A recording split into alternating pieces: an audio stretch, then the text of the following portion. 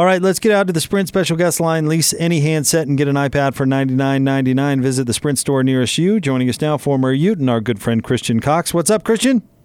What's up, Jake? What's up, Gordon? Who doesn't need an iPad these days? Indeed. Christian, we're just talking about the game, and Oregon State, their defense is not terrific, but Utah pretty much played almost their perfectly executed game plan. Yeah, it was one of those stars aligned games. It's kind of a funky game, when everything's just going right for you, and you ride that wave, and you be grateful that it happens, and once in a blue moon, it does, and I think there's plenty of plays we could go back and isolate, but, there's some key performances from Tyler Huntley, who, for me, between him and Zach Moss being the stars of the game, but Tyler Huntley on that 4th and 7, that pass to Nakua, instead of taking an easy, hey, I'm just going to run and get a first down, I'm going to throw it over the top, get a 21-0 lead, and a perfectly thrown ball and perfectly executed catch. For me, that kind of just capped off what that game was and what it was going to be. And, he's so darn efficient. He's just really taking the next steps forward. And I think this is a repeat conversation of what we talked about before, but he's really taking the steps forward. And he's got to credit, obviously, Andy Ludwig for putting him in the right position. But he's the one out there throwing the ball. And if you look at how he throws very aggressive, tight spiral, in some interesting windows. He's thrown what I don't know what his pass completion percentage on the year is, but it's got to be over 75% or 70-ish. And you have that play, and then the other play that just everyone's seeing or talking about, the fact that Zach Moss can break more tackles in the backfield with a stutter step spin move and make people feel embarrassed, and then house it 91 yards, and then basically gets benched the whole second half. It was a special game. And for me, in my career, as I look back, there was a game. If you're a true Utah fan, you will know what I'm talking about in 2 seconds. There was a game before we played against Alabama in 2008. Brian Johnson went on the road against San Diego State, and I think they won 70-0 or 70-7, and just had some huge play after play. I think there was 2 pick sixes that the Utah defense came up with, and just full, complete game between all 3 phases. And then I think my senior year, we were on the road against Iowa State. I think we had a big punt return from Shaky Smithson. We ended up winning like 55-14. Just one of those all phases, all 3 came together, and Utah looked really good. And I know I came off very paranoid last week, but Utah's team is pretty scary, or the Pac-12 is really bad. We don't really know. Let's look on that defensive side, Christian. You made a career playing defense, and Oregon State supposedly had regained some momentum, and they had a quarterback that was hitting a terrific receiver, and there was none of that going on in this game. Utah's defense is absolutely the real deal. Yeah, and I think, we talk about Bradley and I all the time, right? Right, and his ability to rush the passer. But there's 2 people, we could go on and on about this defense. But this Mika Tafua kid at the left end, if you really watch him, he is disruptive, he is scary and instinctual, and plays really well at that left end position. You look at Leki Fotu and how he plays. There was a big tackle he had out in space on a screenplay. That means he's reading his keys, he's in the backfield, he knows that they let him go, and he's just off to the races, and he tracked down that running back and basically squished him like a bug, and the refs were afraid that it was an intentional, injury type hit. But no, these guys are freaks. And then, you look at Jalen Johnson, who was stuck in press man coverage, and they don't have the type of athletes that USC has, right, at receiver. Pittman and this Hodgkins kids, they're different people. But Jalen played great, and the defense was getting pressure. And, whether you're looking at it from the front 7 perspective or the backside, Blackman had some tackles that he came up in space that were just huge that you don't really look at, that caused these 4th down, forcing them to go for it on 4th and 2. So there's all these little plays. This defense is the real thing.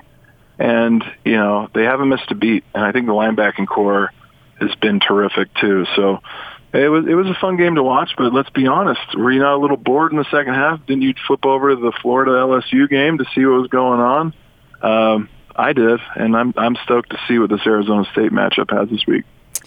Who or what do you credit for Tyler Huntley's season thus far this year? I think he's really made a jump. I mean, he's one of the most efficient quarterbacks in the country, and he's really getting it done. What do you credit that? For me, he's always been edgy, right? He's always been. You look at his attitude, and as a quarterback, you have to be a little, overzealous or overconfident. You want to call it. I hate the word moxie because it's overused, but he has the it factor. I talked about this last week. What Brian Johnson had, what he lacked in abilities that he lost as he went to his senior year, right? He couldn't throw a deep ball anymore. He couldn't put a lot of zip on the ball, but he had game-winning DNA, and he'd lead us on game-winning drives. And what we're seeing out of Tyler Huntley is not only does he have that it factor, but he has delivery, and just watch how he throws the ball. I'll even compare him. If you watched any of the Tennessee Titans game yesterday, Marcus Mariota has gone backwards. If you watch how he delivers the football, he doesn't throw it downhill. He doesn't throw it with a lot of zip and confidence. And this year, or compare him versus like Patrick Mahomes or any young QB. And I'm not saying Tyler Huntley's in that category, but I think he's given himself an actual shot that if he keeps playing efficiently and well in this pro-style type offense, he's under center. He can do really well on the next level. And I think not only is it his attitude and being humble and learning a new playbook, but we've talked about this in the beginning. If you know who Andy Ludwig really is, if you know Andy and spend time with him, he's one of the most professional, kind, good people who've been in coaching for so long. He's kind of in his Yoda career. He's in the tail end of it. He's moved around a lot. He's probably happy to be back in Utah. And his comment about, hey, I want to be Kyle's last coordinator. He's doing some really good things. And what people don't see, nor do we care about, right, is just fans watching, he's just getting into these sets, and he has these little motions that he's actually utilizing, right, where he'll use Vickers in a fly motion and then actually throw a swing pass out to him. But before they throw the swing pass, they've actually looked downfield first to look off a safety to manipulate people. Or sometimes they'll hand that fly sweep off, or they'll get him into a running game, or with these motions, they'll run what they call just standard power O, and it's big man football. It's whether it's a backside tackle pulling with a guard, or whether it's a center and guard pulling. That's how they're creating these big lanes, these bigs on bigs, and that was some of those big plays that they had and just wore down Oregon State. So my answer is as long-winded as you get, but it's a combination of a really hungry, true freshman kid who hasn't had a stable Yoda-like coordinator, and an Andy Ludwig, and Andy's ability to know what he has in Tyler Huntley and maximizing his skill set. And Tyler's made great plays with his feet. He steps up in the pocket, right? He's made the offensive line look good at times. And I will say this, Oregon State couldn't put pressure on him, nor did Washington State. And so that's been the difference of, the SC was in the backfield all day versus these two last teams. And I haven't had enough time to go look at Arizona's pass rush and how physical and how big their front four is, but I don't know if we'll necessarily see NFL-type players like we did in SC's front four who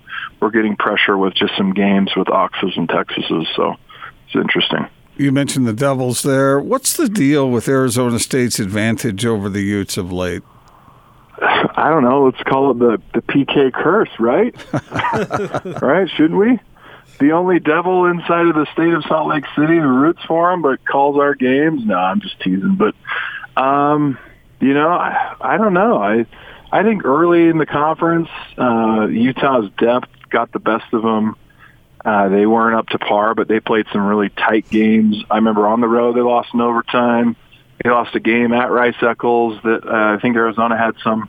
Can't remember the kid's name. He ended up getting drafted by the Bears. They had a really good D tackle. They made a massive play, and I think the last couple games last year down there was a fluke, I thought. But Utah somehow seems to slip up. And I think that's the medication that everyone's, trying to take or avoid these slip-up losses. And I think this year, with Arizona State being ranked so high and this freshman QB who's really dangerous with his feet and having Herm Edwards as the head coach, I don't think they can look past this Arizona State team at all. And the fact that I think the money line moved up again today.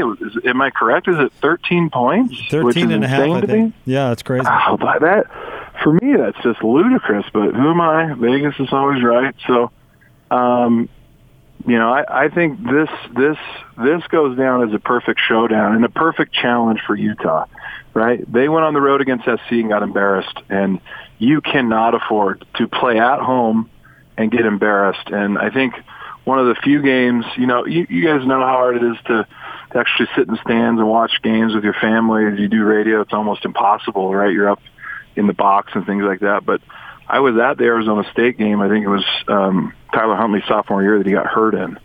So I think Tyler has something to prove. I think the Utes have something to prove. And if they play like they have the last couple games, they should take care of business. But I think it's great. It's great for the Pac-12. It's great that they're ranked, and it's going to be a showdown. It's going to be fun. Christian, we love it when you have a chance to come on. We look forward to it. Thank you as always, my friend. Of course. Bye, Gordon. Bye, Jake. See you. Bye, Christian. Christian Cox, former Ute, right here on 97.5 and 1280 The Zone.